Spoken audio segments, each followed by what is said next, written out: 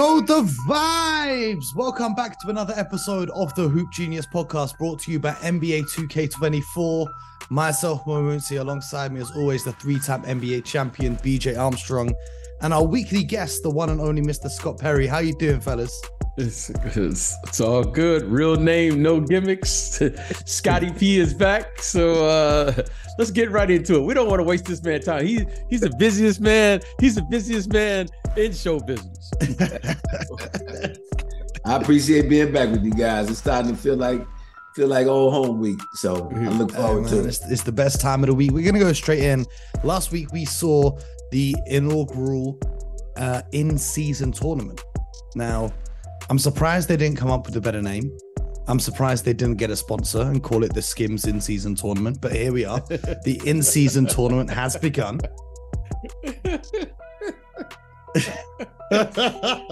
Where are you going with this, Mo? Where are you going with this? I'm just saying. I'm just saying, like, if you're gonna call it the in-season, at least call it the NBA Cup, or at least call it like something catchy, the in-season tournament. And then they print T-shirts that say in-season tournament on them. Like, who's doing the branding for this? That's what I want to know. But aside from that, it brought a different flavor to the NBA. We saw a bunch of courts being played on that were colorful. You know, Indiana had a blue and a yellow court, and Chicago had a red court.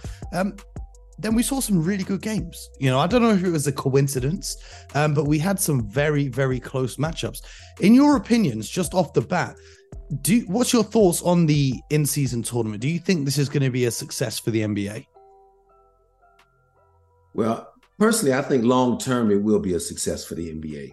You know, what you're having to do right now is just condition not only the players and coaches to compete for a trophy that's different than what they've been competing for the last 75 years. And, you know, what we know now is the Larry O'Brien trophy that crowns the NBA champion at the end of the year.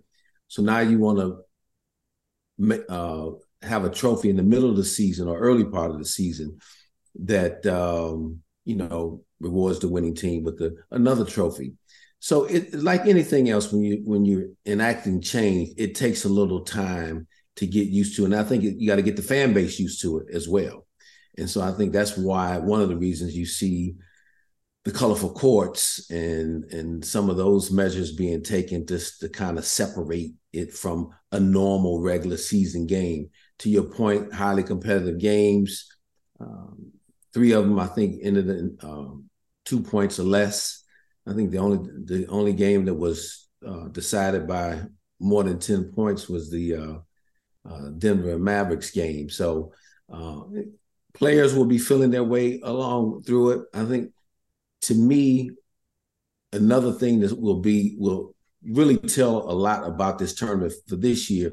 Once you get out of in essence, what is pool play, and get to the knockout round and then eventually to the Final Four and championship game, I think at that point that will allow coaches and players to kind of, it's well before playoff time, but start to put together some planning and see what it's like essentially for a game 7. And I know it's not the NBA playoffs, but with it being a knockout and guys competing for a monetary prize, I think it'll be interesting to see those games, to see just how competitive they are, and then kind of the strategy that takes place during that time. I think you'll see a different level, or even improved level of competition when that happens.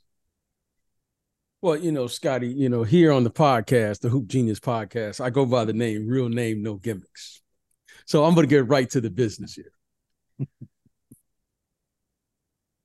Traditionally, our fan base we've all kind of come to the conclusion that we don't start viewing the NBA until Christmas Day. That's when the season starts for our viewers. That's when they give us traditionally the marquee matchups where our fan base says, you know what, okay, the NBA season, even though that we know it started for the pure fans. However, the overall fan base, because, you know, right now here in America, you have football, what's going on. And that's the time where we began to ramp up, if you will. So the NBA has come to the conclusion, what do we have to lose right now in early November? And how can we get some of the market share? Well, I think from a business strategy standpoint, I think this is a phenomenal opportunity to get some of that market share, increase the games. Right now, you can see that the league now has really made a huge effort to combat things such as load management and things like that to get the guys to play.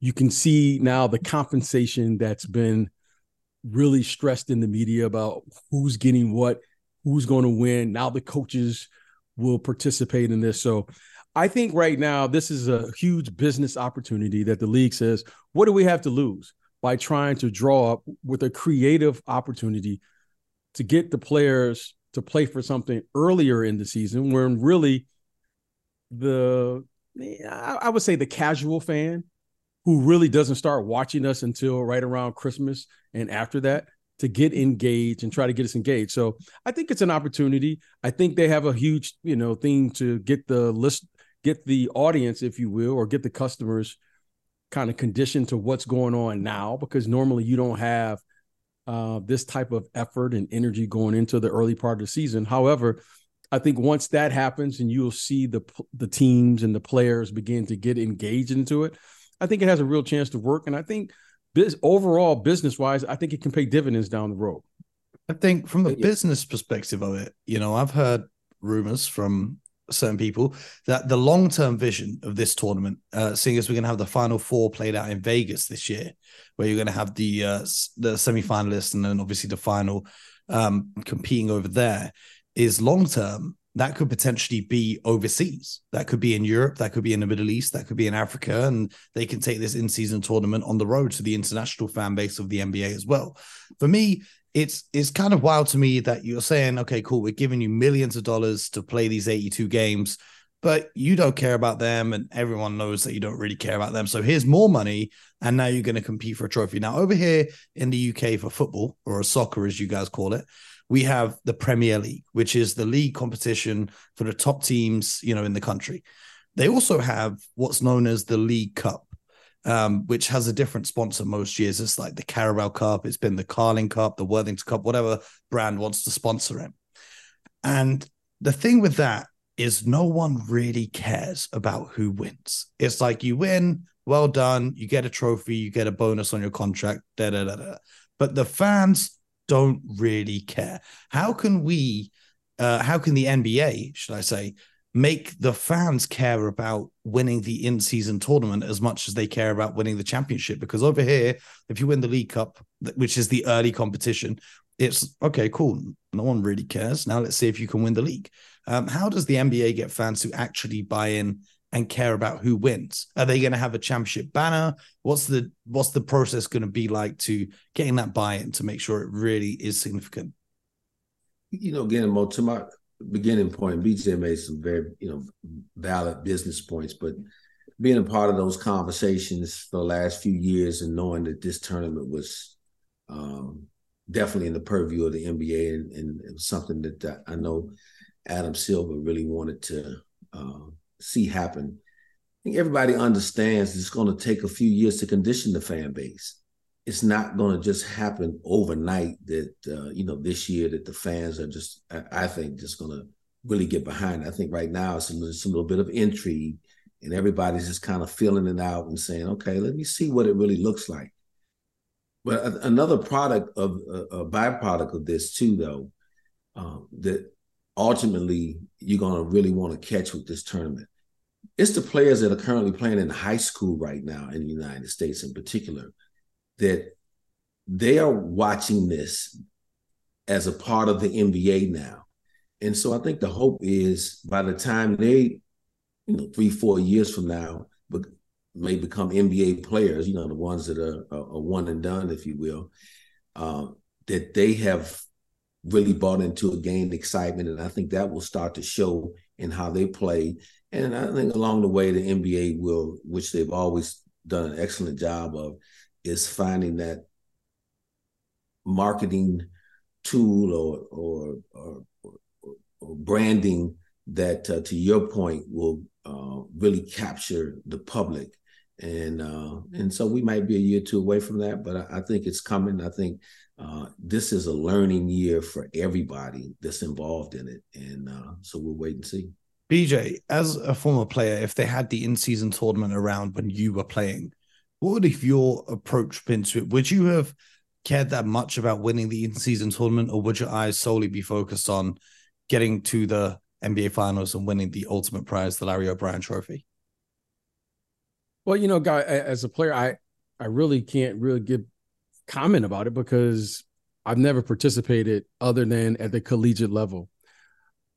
I would think if I were playing in today's game that every game would matter to me, no matter whether it's one of 82 or an in-season tournament. Now, clearly, once you get past the regular season, then there's a new mindset, which is the playoffs when you're playing in a 7-game series, which is a totally different game in and of itself because you got to beat a team 4 out of 7 games. So, however, these games, they matter. I would like to think that no matter what, professionalism would be second to none, and that I was going to play just as hard in game 2 than I was going to play for an in-season tournament. I don't think that was the mindset of that era. However, it seems to be in the conversation this era, which seems odd to me that, I think I can say this. I wasn't always excited about practice. I understood the reason practice was important, and I took practice very serious. However, I never had a problem playing in the game. Now, the game to me was the reward of why you wanted to play professional basketball anyway. So this whole mindset of not wanting to play for whatever the reason may be, whether it's a doctor saying load manage, whether it's the team saying they're saving for down the line or what have you. If there was anything, I wanted to play in the game all the time like that. So this is a totally different mindset.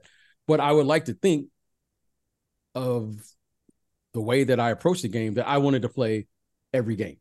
That was, I don't care what was going on. I wanted to play, and playing hard and all those things was never a problem. And for the most part, I think guys probably just wanted to play. Now, I can't say we always wanted to practice. We practiced because clearly you have to be good to practice. The better teams understand the professionalism that's necessary. But I've never been in a locker room where guys didn't want to play in the game. I mean, that to me is a totally different mindset. That one, I frankly, I'm not familiar with, this load management and the things that they're doing today. Well, one player who didn't look like they were too up for playing in the in-season tournament was on your former team, the New York Knicks, Scott. Julius Randle, in the game against the Cleveland Cavaliers, was it? He looked very despondent and not interested in what was going on, particularly in the closing stages of the game. There was a possession where Jalen Brunson missed a shot. Julius Randle looked very disappointed that he didn't get the ball, and he didn't even bother getting back on defense. He's had a very tough start to the season. Through the first 6 games of this NBA season, for players who have taken a minimum of 90 field goals in the history of the NBA, Julius Randle is shooting the second worst shot percentage ever. They're saying he's shooting tour dates. He's got 5 of 20, 3 of 15, 5 of 14, 4 of 15, 4 of 10, and 5 of 22. He's really struggling and doesn't really look with the rest of the squad. What are your thoughts on the Knicks so far and Julius Randle's struggles? First of all, I think you're referring to the Milwaukee Buck game. Oh, yeah, my mistake. Yeah, so I just wanted to, that was in Milwaukee this past Friday. Look, can't sugarcoat it. Obviously, Julius is struggling right now. He's not in rhythm. And again, not to make any type of excuse for him, but knowing him like I do, and I think like the public at large knows Julius, not only during this time with New York, but prior to him coming to New York. Julius is a hard worker. He wants to play every game. He wants to compete. He wants to do well. I mean, the off-season surgery that he had, he's a real rhythm player. Probably knocked him out of his rhythm a little bit. So he's one of the handful of guys that I'm aware of in the NBA that, and it's very public in this, that he likes to play in the summer, play a lot of 5-on-5 pickup. BJ can relate to that. We talk about that a lot. So he didn't really have the opportunity to do that this summer as he recovered from the ankle procedure that he had. And his body looks in good shape, but his rhythm and timing look off. And I think he's really pressing right now, trying to make up for lost time, if you will, what he didn't get a chance to do in the off season. One thing that I'd like to see him do, and we talk about this a lot, you don't have to, because BJ's made this point a lot, if you're scoring, if you're not shooting the ball well, which obviously he's not doing right now, there's other ways to impact winning. And Julius has an opportunity to do that right now. He can defend better than what he's defending right now. He can, he's rebounding. I think he's averaging 10 rebounds a game. His first few games were double-doubles, even though he was shooting poorly. But to break out of this slump, I think he's got to really focus in and start to exert much more energy defensively, get to the glass. I think he needs to attack the rim more.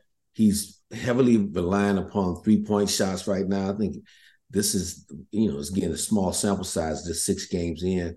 I think he's averaging like 6.7 attempts, so almost 7 3-point attempts a game. And when you're trying to get out of a shooting slump, I think you got to find a way to get easy baskets. I know that. So what I mean by easy baskets, he's strong, he's physical, get to the rim, see the ball go in the hoop sometime, draw some fouls, get to the line, make some free throws, and then eventually he can work his way out of it. But right now, I know the Knicks, obviously, my guess would be concerned early on, but Julius, no one's a tougher critic on his play than he is of himself. So I expect that he's probably working overtime right now, trying to figure it out. And hopefully he can start to regain some rhythm come the game Monday against the Clippers. BJ. Yes. With Julius Randle, we've seen him have some great seasons in the past. Last season, he was putting up 25 points a game. This season, he's struggling. But the season before that was a little bit worse than the season prior to that. It seems like he has one really good season and one slightly less good season, and then a really good season again. So it's kind of up and down with him.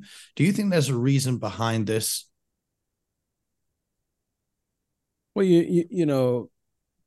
a lot of times, Mo, we look at the stats and we forget the surroundings and the environments in which these young people are playing. Julius Randle, what is this now? Is this his second or third coach, I believe, since he's been there, maybe more, there in New York. And the one thing about Julius Randle, I've, for better or for worse, I've been watching this young man since high school. I think Scott alluded to it. He's a rhythm player. And when you're a rhythm player, you have to find your rhythm, and it takes time, right? You hear players say it all the time, I found my rhythm tonight. But you have to find your rhythm within the framework of the team. This is a new team now.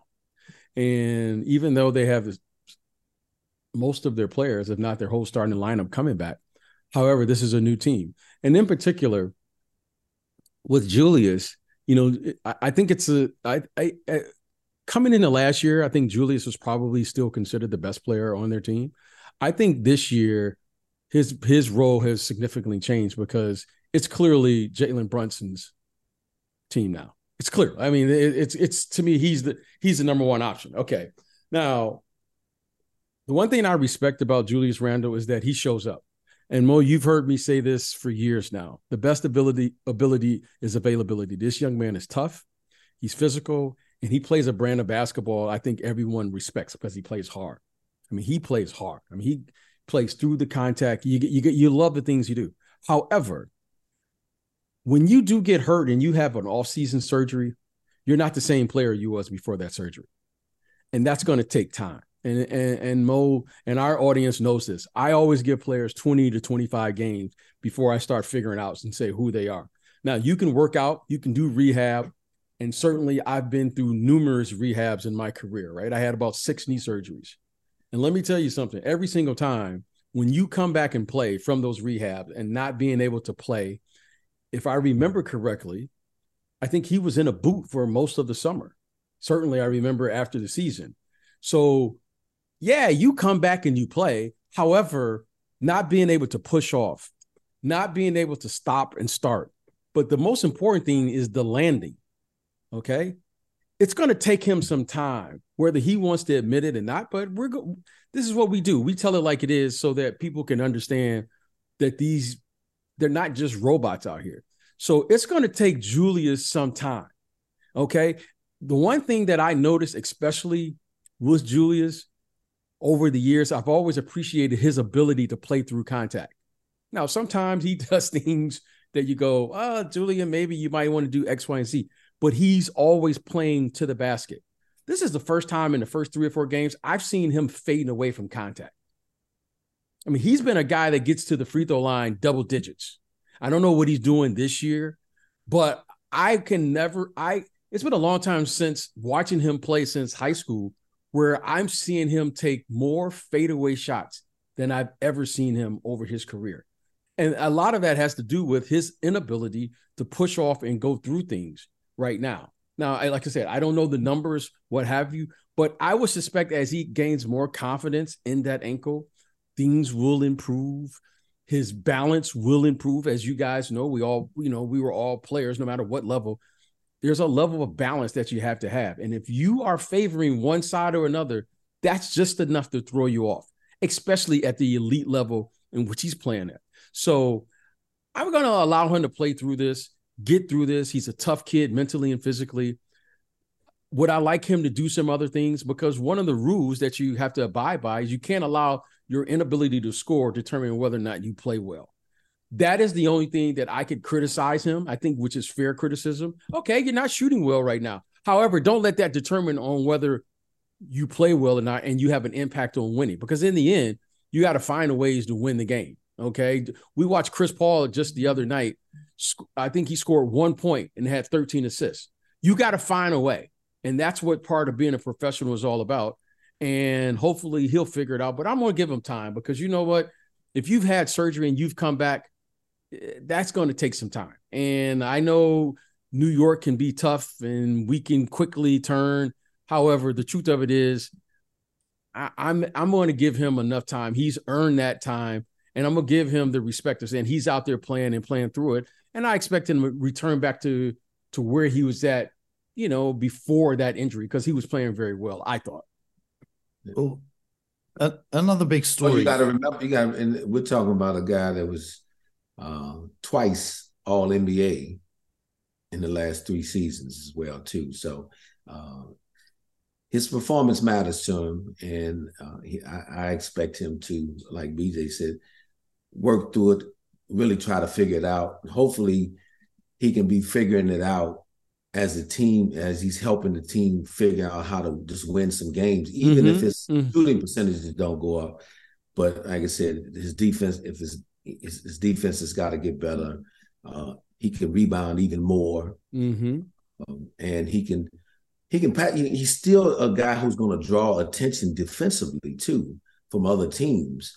So his ability to get rid of the ball, make the right pass, could also help that team start to play a little bit better offensively. Well, another big story out of New York this week, BJ, one of your favorite sayings that we've heard you say on the show a lot is winning covers a multitude of sins. And with the Knicks currently 2-4 to start the season, last season we discussed Mitchell Robinson posting a Snapchat post where he was talking about he was unhappy with the amount of touches he was getting. And early in this season, this year, his trainer, Marcel Scott, has put out a post complaining that, damn, 23 is not even much of a lob threat anymore. What happened to rewarding your big sometimes for busting their ass? It's a lot of me ball in New York. Good night. Do you think that this is literally just a case of results not going their way? And so now potentially some of the players or the people around them are unhappy, and if they start to pick up the wins, this will go away? Or do you think there's a deeper problem going on here? Well, and looking at it from the outside and knowing about New York is probably the most unique place of any place in the NBA to play because of the coverage of the New York. I mean, I think they have like 4, 5, 6 beat writers that are just covering the team, and there's always something going on there. However, the one thing that will erase all the mistakes of New York is winning. So when you don't win there, those editors need something. Okay? Whether it's... We know you're listening. They need something, and they're looking for something. And when you win, it's amazing how it's the greatest sports city in the world. And when they lose, it's somebody's fault. Someone's going to take the blame. It's the worst, and they're relentless. Okay. So you know that. It takes a unique personality to play in New York. Let's just start there. Okay, New York is not for everybody. It's not for everybody. And if you have thin skin, I would advise, as any player that's considering going there, if you have thin skin, that's not the place for you. You have to have a level of mental and physical toughness that's bar none. That's what it is. It is true. If you can make it in New York, you can make it anywhere. So I like to say this, and all of my friends who I've had and all the coaches and executives over there, you're never as good as they say, and you're never as bad as they say. That's New York. And that just sums it up for me about New York. When New York, I remember, Mo, you and I did the playoffs that one year when I think the New York hadn't made the playoffs in quite a while. Mm-hmm. That first playoff series with the Hawks was hands down the loudest, one of the greatest crowds I've witnessed in my association with the NBA. I mean, it was fantastic. I mean, the fans were great. They were loud. They were, you say, a home court advantage. They were the 6th, 7th, and 8th man. They were unbelievable. Now, that was in response because they hadn't been there in a while. Now you're playing now where I think the same crowd is saying, well, maybe we should be in the conference finals. Now, if we don't, we're expecting to win. So New York is, when things are good, things are great. When things are good, things are, but you got to just live somewhere in the middle there and get through it. So, you know what? Mitchell Robinson is probably a guy. I don't know him. Scott drafted him. He's a guy that's, in my opinion, he has the personality for New York because he's just a good kid. He just plays and he has the personality where he doesn't appear to be like into the New York lifestyle, if you will. So I think that's a positive for him. So I think you just get through it. You play. Let me say this. Next week, in the next 2 weeks, the Knicks are going on a 7-8 game winning streak. And then the same headline next week after this 7-8 game win streak, they're going to the NBA Finals. Same team. That's how this is New York. So I'm not going to get too high with it. I'm not going to get too low with it. But what I do know is that when it's good there, I can't think of a better place to be. I really can't. I enjoy it. I enjoy playing there. I enjoy walking through the airports. I enjoy when the bellman wouldn't bring my bags because he was a Knicks fan. I enjoyed it walking through because we used to fly through the airports and all of the people would boo us walking through the airports. It's phenomenal. It's a phenomenal sports. But when it's not good, Mo, it can wear on you. I mean, well said. All that. I'm talking to, I just sat there and listened to it. I said, wow, okay. Well, you lived it, Scott.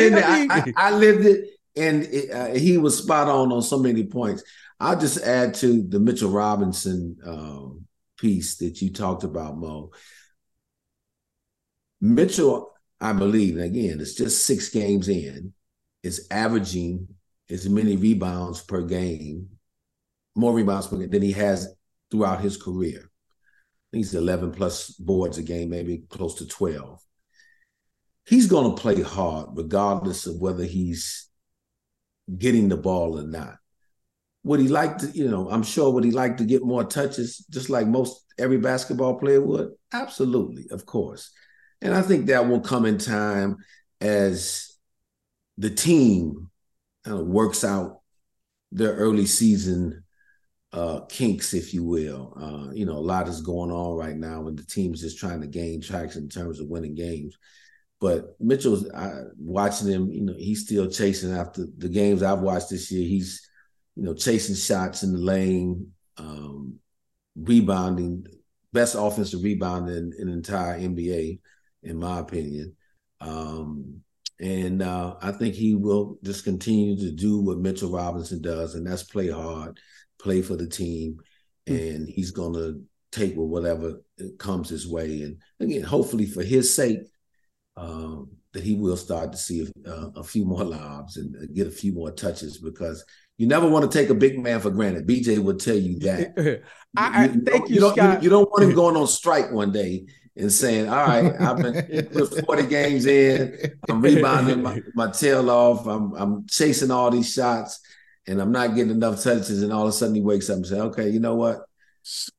Well, I'm not going to help you next time that your guy comes down the lane. You don't want to get to that point, but I don't think they're nowhere near that point right now. Mo and our listeners here all around the world, Scott Perry and B.J. Armstrong grew up in Detroit. We were considered scoring guards before we even knew what the scoring guard was, okay? Scott Perry was shooting. There was no three-point line. We didn't even know. This is true story. We didn't know about a three-point line because we didn't have a three-point line, Mo, when we played in high school. Nope. Scott Perry was shooting deep. Like you see Steph Curry and Scott. Damian Lillard. He was doing this before we just thought he was a little crazy. He's like, man, why he shoot so far? Like this call dude him was parking shooting. lot Perry. Yeah, exactly. That's exactly. That's I like that, Mo. I like that. Scott was literally the guy that you say, man, he shoot deep. Like you didn't want to play horse with Scott because he was shooting so deep. But Mo, even Scott Perry and B.J. Armstrong knew this. We got to keep the big man and give him a few touches to keep him engaged in the game. Yes. Like Mo, like Bill Cartwright, who I still talk to once every 2 weeks, even to this day, because that was my big guy. He took care of me, and I had to take care of him. Now, I don't know what the guards are thinking here in New York, but I want to tell those guys, just give him one touch. Mo, you can ask anybody to play in Chicago. What was the first play of every game we ran? It was 5 down. Bill Cartwright was going to get the first play of every game. And if he scored on that play, it was mandatory that we repeat the first play. Right. Mo, okay. And Mo, we had a guy on our team, Mo, who could score a little bit. Okay. Yeah, just a little bit. Just a little bit, Mo. You know what I mean? Now, Mo, even we knew that. What I can't understand about a guy who defensively, who is elite, in my opinion, he has a chance to be a defensive player of the year candidate. And Mitchell Robinson, he rebounds. He's a machine. Give him just one touch a game. Let him know, okay, the coaches may not give you a play, but I'm going to give you a touch. Just give him one touch in a 48-minute game. It won't do anybody any harm, Mo. He probably will rebound even better if you just gave him a touch. So I just wanted to know, even Scott Perry and I, who we average a lot of points, even we knew that one. That's the one thing I don't understand. And take care of your big fella.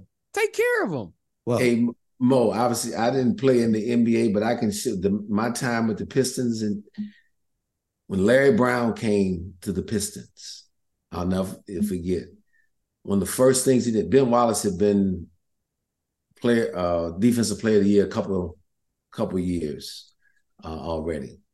or at least once. I'm sorry, but I know he won the award 4 times. You can go back and look at it, just like BJ's talking about the Bill Cartwright. And Bill Cartwright could score. Bill Cartwright could score in Came college. into the league as a scorer in the NBA. Now, Ben Wallace was not known as a scorer at all. You go back and look at game film for those years that Larry was the coach. First play to start every game was a low post touch for Ben Wallace. Just to touch it. Now, he didn't shoot it every time because, a lot of times those guys, they want the ball, but he just wanted to be involved. And Larry understood, okay, I'm going to do that in the first quarter, and I'm going to do it at start the third quarter. And you know what Larry knew? Oh, I'm going to get a minimum of 15 to 20 boards, 3-4 blocks, and I'm going to have a happy camper on my hand. He was going to Ben was going to do it anyway, but now he's doing a little sly smile on his face, like, okay, I'm involved in this offense a little bit. Well, speaking of bigs, this is something BJ's wanted to talk about for a hot minute on this show. So Scott, you can jump in first because then BJ's going to just talk. And I'm going to just leave with 2 words. Victor Wembanyama. Don't do this. Don't do this. Don't do this to us. Oh, boy. I think I mentioned to BJ one day, maybe it was in the preseason. I said, you better get the best of him now if you're playing against him. You better take advantage of Victor Wembanyama now as he goes through that first year or 2 of the NBA trying to figure everything out. And then I saw him going to Phoenix and score 38 points the other night. I was like, you probably better get him now in the first 25 to 40 games of the year. Because after that, it can be some real problems. I mean, all of the superlatives have been thrown out about this young man, but I'm not even going to talk about his skill right now. The thing that's standing out to me is he's showing that he has that clutch gene. He's showing up in fourth quarters. No matter what's going on in the first 3 quarters, he wants that ball in the fourth. He's not afraid to take the big shot. He's got an excellent basketball IQ. And once his strength catches up to his length, oh man, he's really going to be a problem. He's a problem today. Don't get me wrong. He's a problem for opponents right now. But when he gets that strength to a point, not that he has to bulk up a great deal, but just getting some of the natural strength that comes with age and then the training I'm sure that they're doing with him down in San Antonio. And then the knowledge that he picks up and, having a coach like Greg Popovich that is going and guys like Tim Duncan and David Robinson in the building that give him nuggets here and there. Woo, he's going to be a problem for the entire league. And I'm glad I'm not coaching, trying to figure out how to stop him. I can tell you that much. Scott, I want to take advantage of you being here. I mean, you are been in this league for 20 plus years. We always talk about building your team. I can talk about Victor anytime. And on tomorrow's episode, BJ will do 20 minutes. and Scott, I have my dream scenario in building a team is to have 5 7-footers on the floor. I've said this years ago. But Scott, I want to ask you, because you have been building teams for the last 20 years. With the young player like Victor Wembanyama, share with us what you see on how to build around this young man's talent, because it's a skill. And I want to hear you talk about that, because I could go on and on about him, what I like, but I want to hear you share and break it down in your level of expertise of how you would actually go about the process. Because to me, it's very complicated how you would build around this young man, because the player that we see today is not the player that's going to win an NBA championship. And what type of vision and foresight that you can share with us that you see early on, just from your observation from afar? Well, a guy with his skill that touches so many positions on the court, you're still going to want to find out, to your point, long term, what's going to be the ideal position for Victor? Is that going to be a 5? Is that going to be a 4? What I would like to do or would see around him, I think teams that will try to go at him and make it tough for him, and they're trying to do it already, is getting real physical with him. So I'd like to get a player alongside of him, a front court player, who could do some dirty work. Be real physical. Let me just cut to the chase. Now, this is the bad boys coming out of me. But so you're going to eliminate any of the physicality that's going. Yes. So okay, he's taking some unnecessary shots. He's got, unfortunately, you guys had people like that in your Bulls organization. Yeah, absolutely. And you've had some players like that in your Detroit Pistons. Piston days. Exactly. Just a few.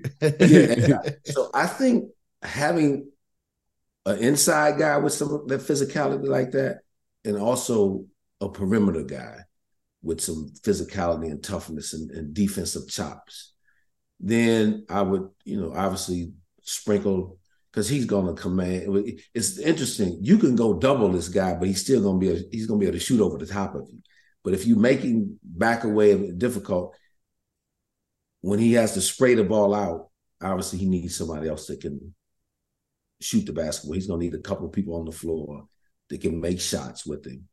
And lastly, because again, one guy can't do it all. And like I said, BJ played with the greatest of all time. You need another guy on that floor with him who could also play off the bounce and make plays. To take the pressure off of him some nights. Because look, we haven't seen a 7'5" guy who is, what I think going forward, still going to be called upon to play a lot facing the basket, away from the basket, and playing in a lot of small forward and guard spaces.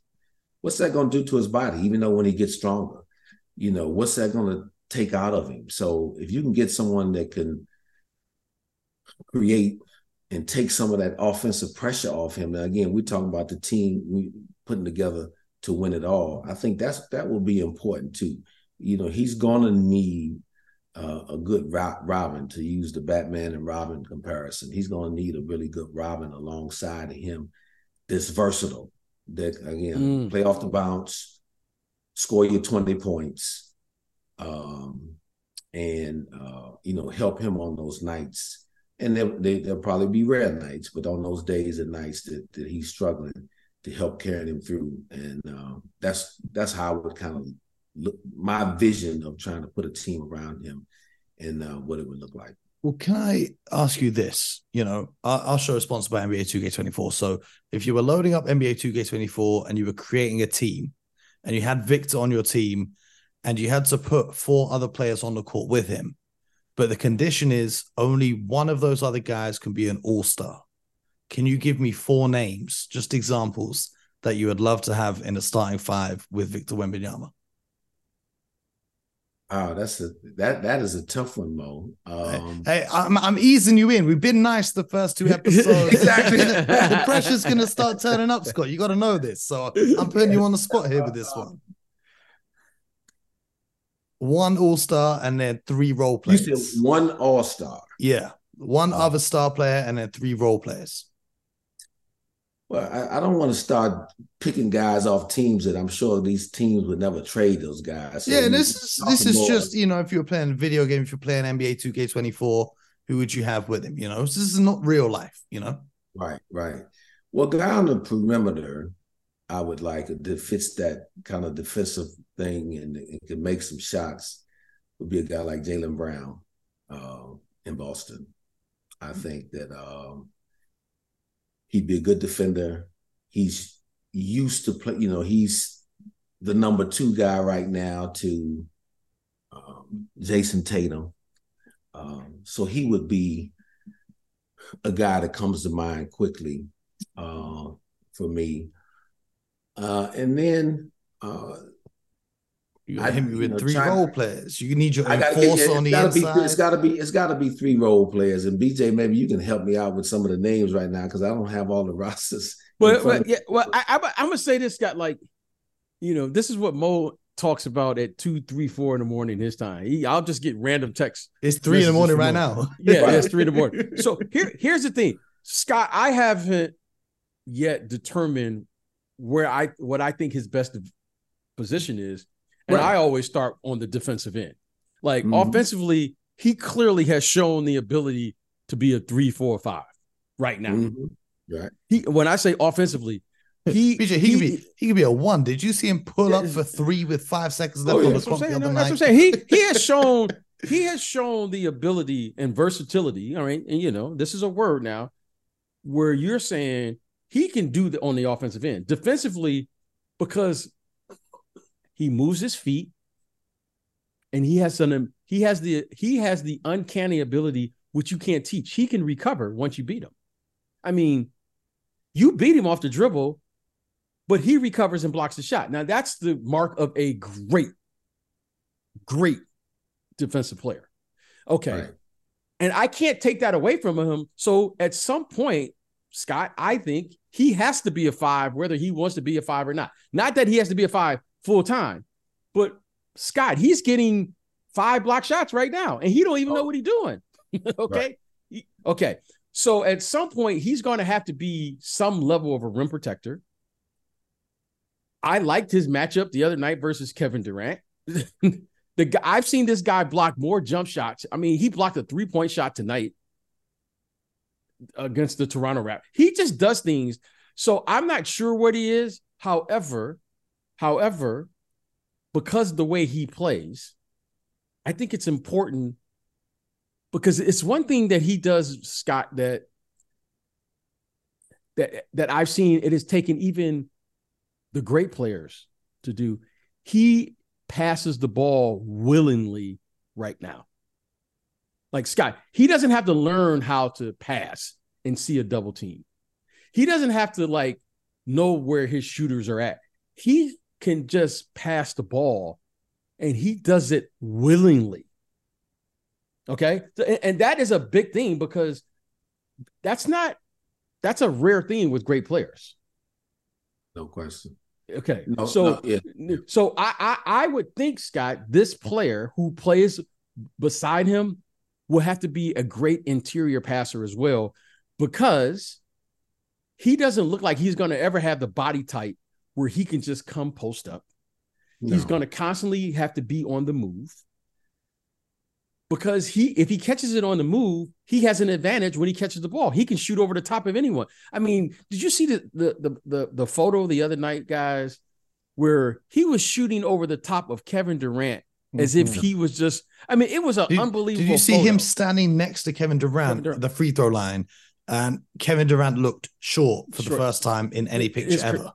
And Kevin Durant, okay, you're talking about one of the greatest offensive players of all time, okay, regardless of generation. Offensively, Kevin Durant can score that basketball. This kid, Victor Wembanyama, was just shooting over the top of him. So now I'm looking at him going, Scott, I just don't know what he is, how to play him, how to build a team around it. I thought you gave some great insight. However, I would think, Scott, you probably need an interior passer with him because of the way he plays. I mean, Scott, they're playing right now without even a lead guard, a point guard, and they're winning on the road, and they're a young team. I mean, this kid's only 19 years old. You and I both know how hard it is to win on the road, let alone beat a team back to back with Kevin Durant. And by the way, Devin Booker were playing. Okay. Yeah. So this kid has an effect on the game minus a lead guard. Scott, we all know we need a lead guard to some capacity to organize the game. He's doing something now. And what he's doing is he passes the ball. And sometimes, Scott, it takes guys 2, 3, 4 years. Sometimes they never learn how to pass. Sometimes. Okay. No, you're right. You're right. So I just think he I don't know what he is. I would venture to just say off the cuff and if I've only watched him 5 or 6 games play professionally, that you got to start him off at the 3. Mm-hmm. You got to start him off at the 3 because this kid hasn't extended his range. Scott, he can shoot. Oh, I mean, no. you and I can look at Scott. He can shoot. He isn't a big guy who's extended his range to 3. He actually can dribble up to the line and shoot a pull-up 3 right now. Mm-hmm. So Yes, you can't take that away from him. He can shoot the corner 3. He's open every time he catches the ball. You can't double team him, Scott, with a guard. A 6'5" guard can't double team him. A 7-foot center can't double team him. He can see right over the top of everybody.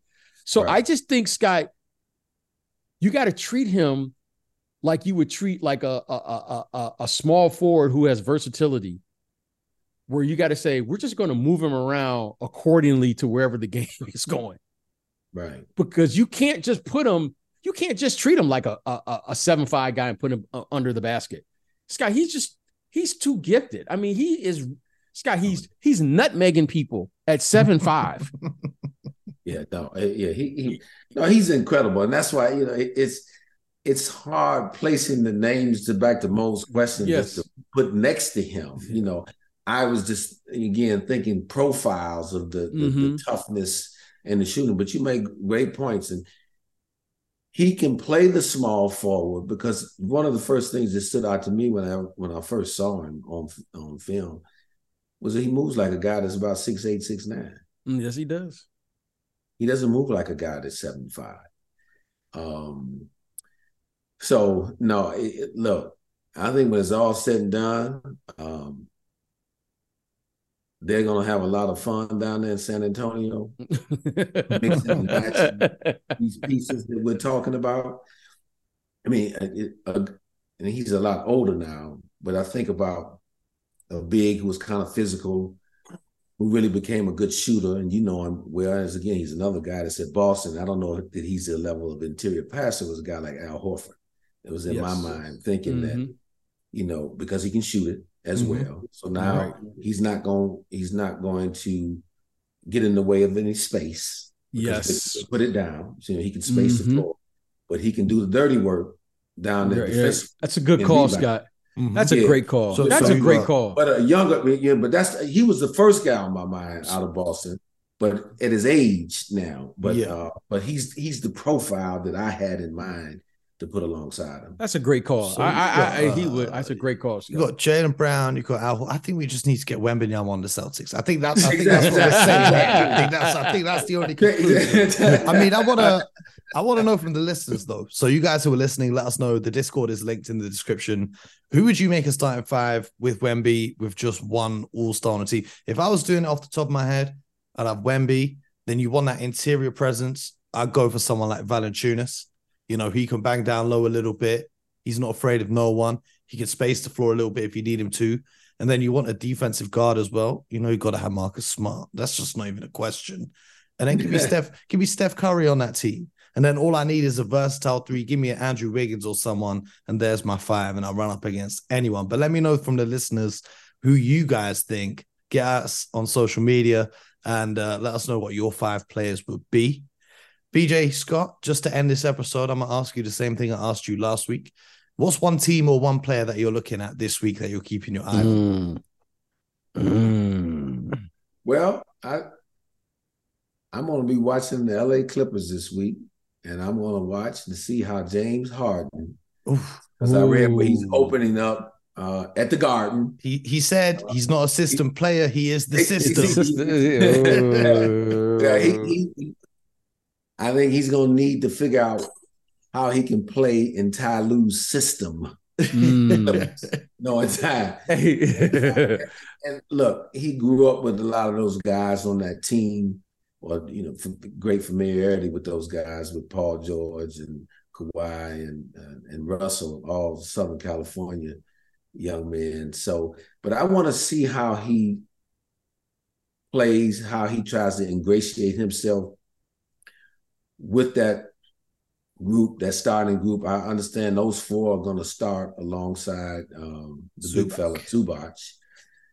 and just see what they look like together. Not only offensively, because again, that's going to be tough as well, because you got Paul George that likes to have the ball. He's been having a great efficient start. Has the ball, but he's efficient with it when he has it. Russell has had the ball majority of his career and is off to a good start. We know James. He's already told you that he is a system himself. But not only had him on a leash. But what I also want to watch, though, is how they defend, how they match up on the other end. I want to see, that the Kawhi is going to take the toughest matchup on the other side probably, and then Russell's never been afraid of that. But I want to just see how they play as a team defensively this week with James coming on board. Wow. That's so good. I got to second that. I have to second that. But because Scott said it, I'm just going to go in a different direction. But I without question, that's the team 100%. I'm looking at. That's the team I had in mind. But I'm going to look at the Sacramento Kings. I'm going to stay out west. Second week in a row. Yes. I'm going to look at them because of, Fox getting hurt. And they lost a game I thought was critical last night to the Houston Rockets. That was a critical game. And now this lets me know that playing with the expectations, now something is going on there.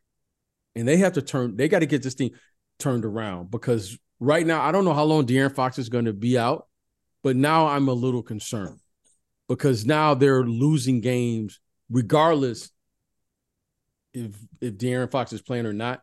They still expected to win, and they didn't get it done. So I'm going to stay out there in Sacramento because I'm looking for this team to be in the top 4 by season's end. And right now, you can see some early chinks in the armor, and I'm a little concerned after that loss there in Houston. Well, I'm going to be watching the Memphis Grizzlies. They started 0-6. Well, currently it's the second quarter. They're going up against the Trailblazers. And if they lose this game against the Trailblazers, who are supposed to be the worst team in the Western Conference, it's going to be very, very concerning. 0-7. I understand Ja Morant is out and Steven Adams and Brandon Clark, but at some point, they dropped a game to the Washington Wizards. At some point, they've got to give Ja something to work with when he comes back into the lineup. So I'm hoping that they managed to pick up a little bit. They've got a game against Bismack Biyombo is there. Bismack Biyombo is there. Bismack's going to save them, huh? Well, I think he started tonight. I spoke to him earlier today.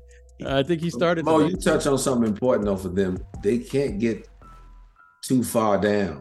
The West is tight. They need some wins this week. You don't want to get 10 games below 500, because even though you got 72 left, that is a long climb to make to just get back to 500. Mm-hmm. And you can't put everything on Ja Morant's return either, because again, it will take him some time.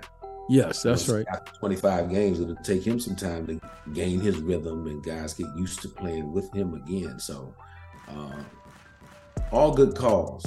I'm watching them all. I'm gonna hope they get this win against the Blazers, then they can take that momentum and beat the Heat and beat the Jazz. Because after that, they got the Clippers, Lakers, Wemby, Spurs, and then the Celtics. So it could get real sticky for them if they don't manage to win a couple of these easier ones against the Trailblazers, the Jazz, the Heat. So we're going to be locked in. We hope you guys at home are going to be locked in with us here at the Hoop Genius podcast. You can subscribe to the show on Apple, Spotify, and wherever you get your favorite podcasts, and of course on YouTube. Make sure you stay locked in with us. We're going to be back for more. Scott's going to be back next week. And let us know what you want to hear from us. We'll be here every day breaking down the NBA for you. Most importantly, until next time, get buckets.